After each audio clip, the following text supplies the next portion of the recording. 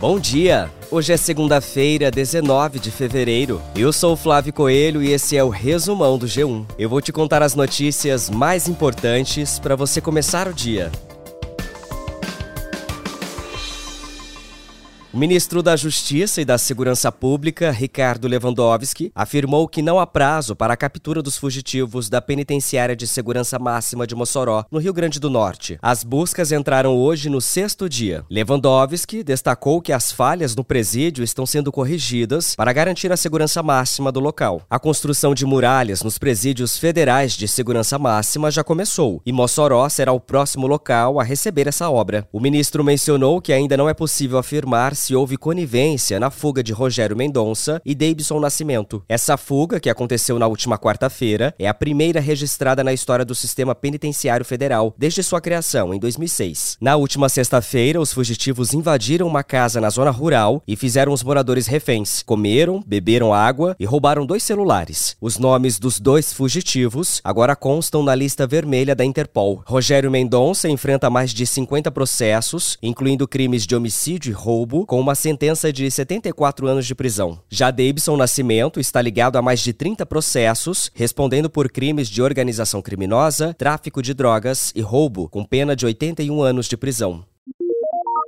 Um incêndio de grandes proporções atingiu um galpão no Porto de Santos, no litoral de São Paulo, na madrugada de hoje. Segundo o Corpo de Bombeiros, pelo menos 10 viaturas foram acionadas para combater as chamas. Ainda não há informações sobre feridos. O fogo atingiu um galpão que funciona como depósito da Receita Federal. As causas do incêndio serão investigadas. Acompanhe as informações no G1.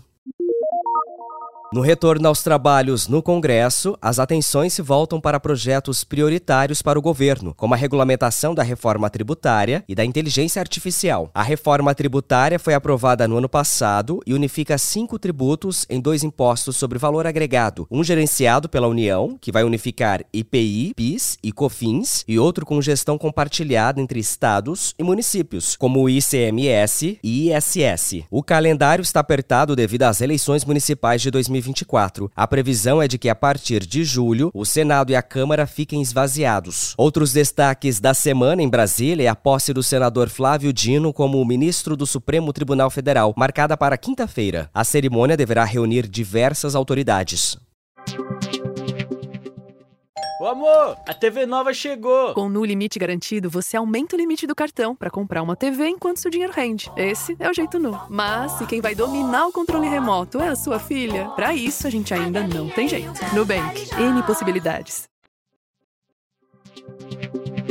O governo de Israel vai convocar o embaixador brasileiro para uma conversa de repreensão após o presidente Lula comparar as ações de Israel na Faixa de Gaza ao extermínio de judeus durante a Segunda Guerra Mundial por Adolf Hitler. A declaração de Lula ocorreu durante o último compromisso na Etiópia antes de retornar ao Brasil, após uma viagem de 5 dias pelo continente africano. Na entrevista coletiva, Lula abordou o envio de ajuda financeira à Agência das Nações Unidas para refugiados palestinos, criticando os países que interromperam o financiamento devido a denúncias de envolvimento da agência no ataque terrorista de 7 de outubro. Essas denúncias resultaram na demissão de um grupo de funcionários e estão sendo investigados pela agência. As declarações de Lula geraram duras reações de autoridades e entidades israelenses. O primeiro-ministro de Israel, Benjamin Netanyahu, classificou as palavras de Lula como vergonhosas e graves em uma rede social.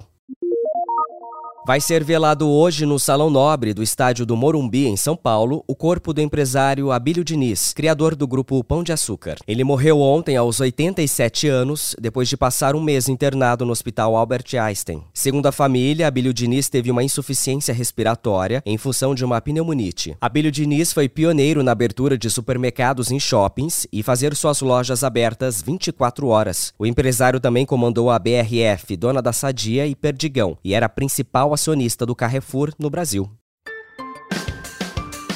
O Resumão Diário está no ar de segunda a sexta no G1, no Globoplay, na playlist Caminho Diário do Spotify e também nos demais tocadores. No início da tarde, você continua acompanhando as notícias com mais uma edição do Resumão do G1. Eu fico por aqui. Até mais!